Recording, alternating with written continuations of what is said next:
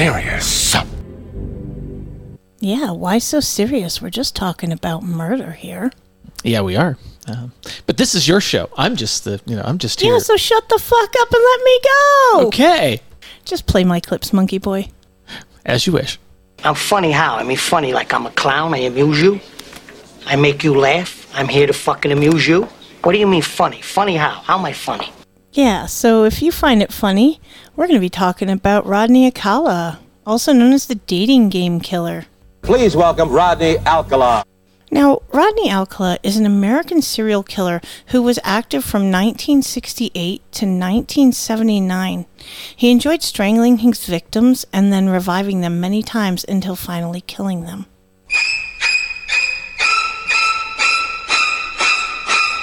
He's been compared to Ted Bundy in his methodology of selecting victims.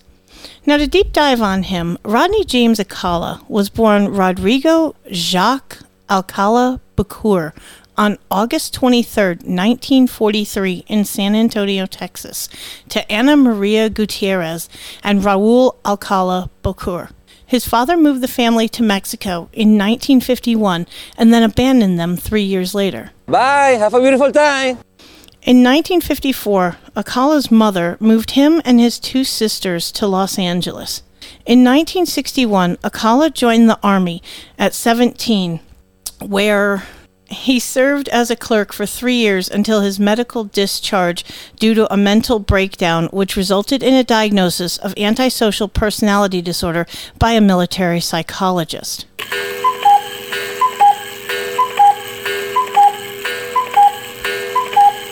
It's worth noting that Alcala went AWOL and hitchhiked from Fort Bragg to his mother's house in Los Angeles. Is the city I live in, the city of angels. Now, Alcala enrolled at UCLA to study art after leaving the Army and graduated from the UCLA School of Fine Art in 1968. Now, Alcala first committed his first assault on September 25th, 1968, when he lured 8-year-old Talia Shapiro into his Hollywood apartment, where he raped and then beat her with a steel rod.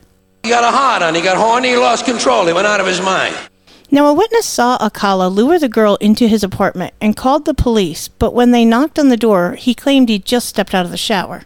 When the police broke the door down, they discovered he had fled out a window, thus evading capture. Alcala fled to New York, where he enrolled at NYU Film School under the alias John Berger. Now, while there, he studied film under Roman Polanski, which will be very interesting later in our story.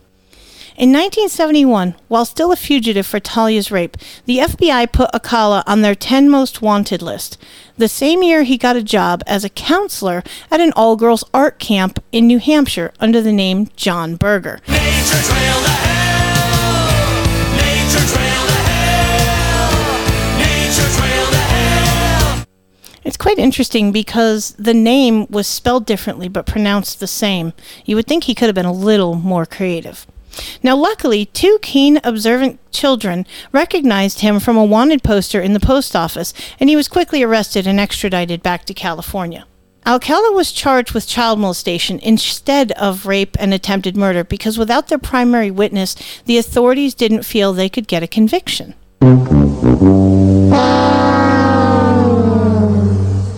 Alcala was sentenced to 3 years, but spent only 17 months behind bars for Talia's assault, because Talia's father didn't want her to testify and subsequently moved the family to Mexico.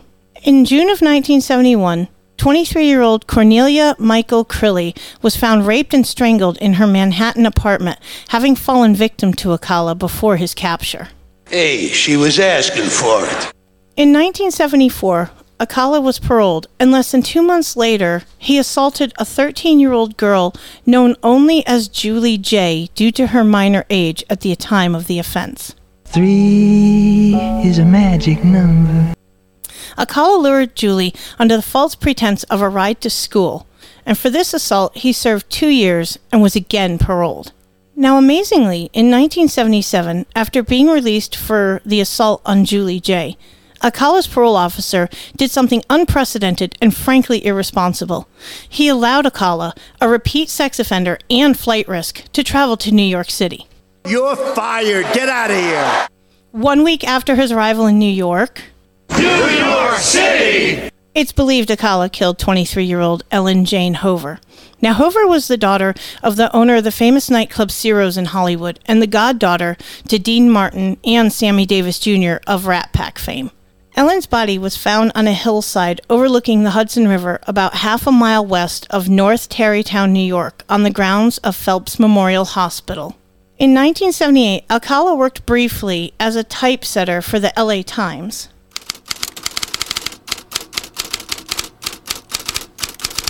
And during this time, he was interviewed by the Hillside Strangler Task Force to rule him out due to his record of sexual offenses. In 1978, Alcala also appeared on The Dating Game as a contestant, where he won the date with the Bachelorette, but due to him creeping out the woman who was the Bachelorette, Cheryl Bradshaw, who refused to go on the date with him, it is thought that this rejection is what exacerbated his psychopathy. This appearance would also later garner him the moniker, the Dating Game Killer. During the years 1978 to 1979, Alcala convinced hundreds of young men and women to pose nude for him under the guise that he was a photographer and wanted or needed them for his portfolio. Now, Alcala admitted in 1979, while photographing Monique Hoyt, he knocked her unconscious. And guess what? Raped again. He raped her. So following that incident, on June 20th, 1979, in Huntington Beach, California, Alcala was trolling for victims on the beach. Hey, which one of you cute little cupcakes wants to come home and cook me a nice meal and give me a blowjob? Blowjob! Alcala encountered 12-year-old Robin Samso while she was spending time with her best friend on the beach, and it's believed he abducted, raped, and strangled Robin on her way to her first day of work at the local ballet studio. Robin's body was found 12 days later in the foothills of Los Angeles.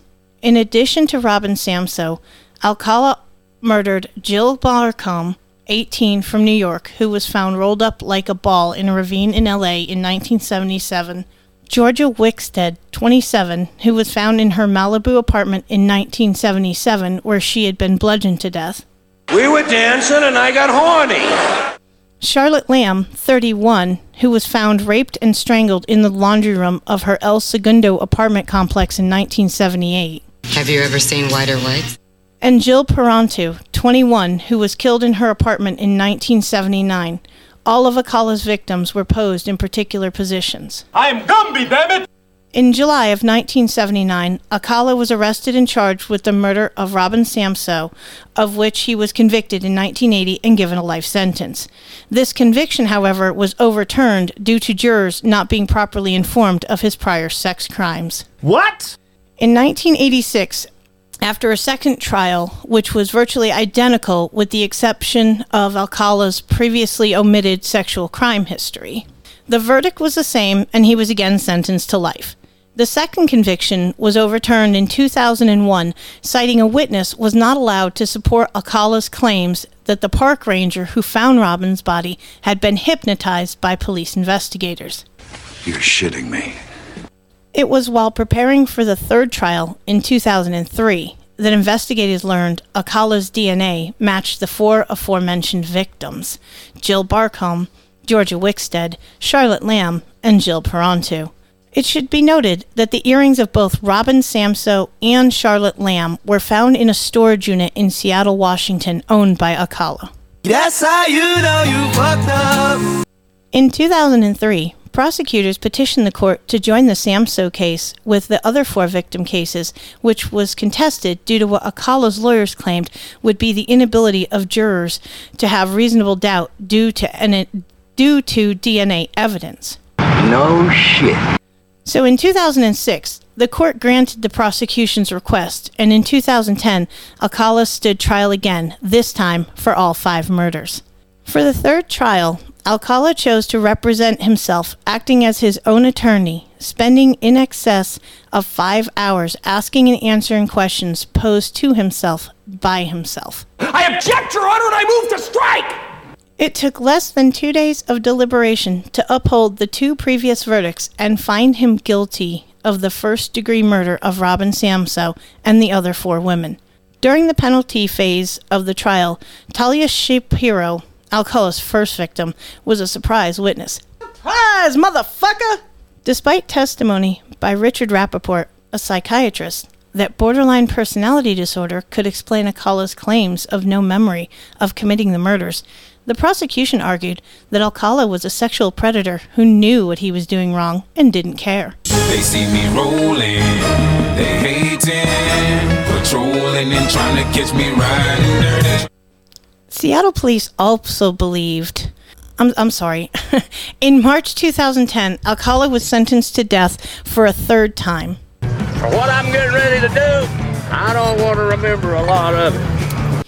Seattle police also believe Alcala was responsible for the murders of Antoinette Walker, 13, in July of 1977, and Joyce Gaunt, 17, in February of 1978. Now, also in March of 2010, NYPD and Huntington Beach Police in California released 120 photos Alcala had taken in hopes of trying to identify some of the possible victims in them. Over 900 photos could not be made public because they were too explicit. 21 women contacted the police to report being safe after seeing their photos, as well as 6 families who recognized loved ones who disappeared and were never located. In 2013, the family of missing woman Christine Thornton contacted police after seeing her photo among those posted. Christine's body was found in Wyoming in 1982. Her remains were verified by a familial DNA match in 2015. Her sister was the familial DNA match for anyone who is curious. In September 2016, Alcala was charged with the murder of 28-year-old Christine Ruth Thornton, who disappeared in 1977. Christine was 6 months pregnant at the time, and although Alcala admits to taking the photos, he denies having killed her. I don't know what the fuck you're talking about. Thornton is the first murder victim linked to the photos since they were posted in 2010. In 2011, a Manhattan grand jury indicted Alcala on the murders of Cornelia Crilly in 1971 and Ellen Hover in 1977. On January 7, 2013, Alcala was sentenced to an additional 25 years to life, as New York hasn't had the death penalty since 2007. In 2011, investigators in Marin County made claims that Alcala killed Pamela Jean Lamson in 1977. Her battered and naked body was found off a hiking trail in that county. Lamson disappeared after going to meet a man who offered to photograph her. At the time, no fingerprints nor usable DNA was found. With developments in DNA technology, it was now possible to link Alcala to the crime. As of July 2021, 110 photos of the original posted remain online, with ongoing efforts to identify the men and women in them. Alcala died on July 24, 2021, in Corcoran State Prison in Corcoran, California, of unspecified natural causes. He was 77. Now, what I find interesting about this story is that Corcoran is also where Charlie Manson, one of the future episodes we will do, was housed until his death in 2017. And the fact that Alcala studied under Roman Polanski, who just happened to be the boyfriend of Sharon Tate, one of the women that was murdered in the bloody attack carried out by the Manson family under Manson's direction. That's just really 7 degrees of Kevin Bacon, that he studies under the man of which he is going to be housed in the same prison as the man who ultimately responsible for the man's girlfriend's death. That's some 7 degrees of Kevin Bacon stuff, in my opinion. Yeah, well, I guess if you're going to learn from the best, I mean. Well, yeah, that is true. Although I still take the stand that Charlie Manson didn't do anything. He did not hold the knife. He did not make those people kill the people that night. He may have been influential in it, but he they said it was, as good as if he had held the knife. I've just always disagreed with that. Oh, well, I mean, not saying he wasn't completely batshit crazy, but I just disagree. yeah. Well, I don't know enough about the incident to say one way or the other. But to say that somebody has lied about what that incident is, I'm sure there's reasons to do so. Oh, I'm sure. Yeah. So were any of us there? No, of course we weren't. But, That's right. Yeah. But he's Manson was Manson batshit crazy? Probably, but not. Well, I think to some degree you have to be a bit off balance to commit murder in and of itself. Yeah, pretty much. I mean, I think with any behavior that we generally consider abhorrent, I mean, yeah, I think you actually, there's a certain amount of crazy that goes in there, right? There has to be. Yeah. The question is, what is the condition that causes that? It's I think it's. I've never really thought about the psychology of murder before, but that is, you wonder what causes somebody to say, yeah, it's okay to go kill somebody. Must be. Yeah, I've often wondered that myself. Yeah. So, but I think that's what you're going to do with this podcast that you're working on. Yeah, I'm going to deep dive into some of these crazy individuals and tell you all about what they did while adding a little bit of a comic spin to it, because we take ourselves too seriously. We can't go back and erase what these monsters have done. So if I can present it to you all with a little bit of levity and a whole lot of debauchery, I'm sure. Yeah, as we put the clip beginning. Why so serious? That's right. Yeah. And, it's obscene. Yeah, that's the point. Exactly. Okay, I have that clip somewhere, but not in here. I only missed 2 clips, and I had the clips, I just couldn't find them in time, and I didn't want to. This is why you're fired. I'll do it myself next time. Well, okay. You're fired. Get out of here. That's right. Yeah, well, but anyway. So, is that all we had for today? That's right. It's a short little 30-minute podcast designed to make you all laugh and entertain you. A little amuse-bouche. Yeah, and it's mostly going to be her. I'm just, You're here for commentary and run the clipboard. Well, somebody has to do it, I guess. So. That's right. All right, we don't have a closing. How do we end these things? I got nothing on this. Yeah, you got nothing on this. This was literally last minute. Bemrose going, hey, if you think you can pull this off. And I'd like to think that I nailed it. Yeah. The son of a bitch pulled it off! That's right. Yeah, we did. All right. So, all right. Well, I'm gonna stop the recording here, and we'll put this out on our own feed. So we'll see you next time for another episode of The Funny Thing About Murder. Bye. Bye.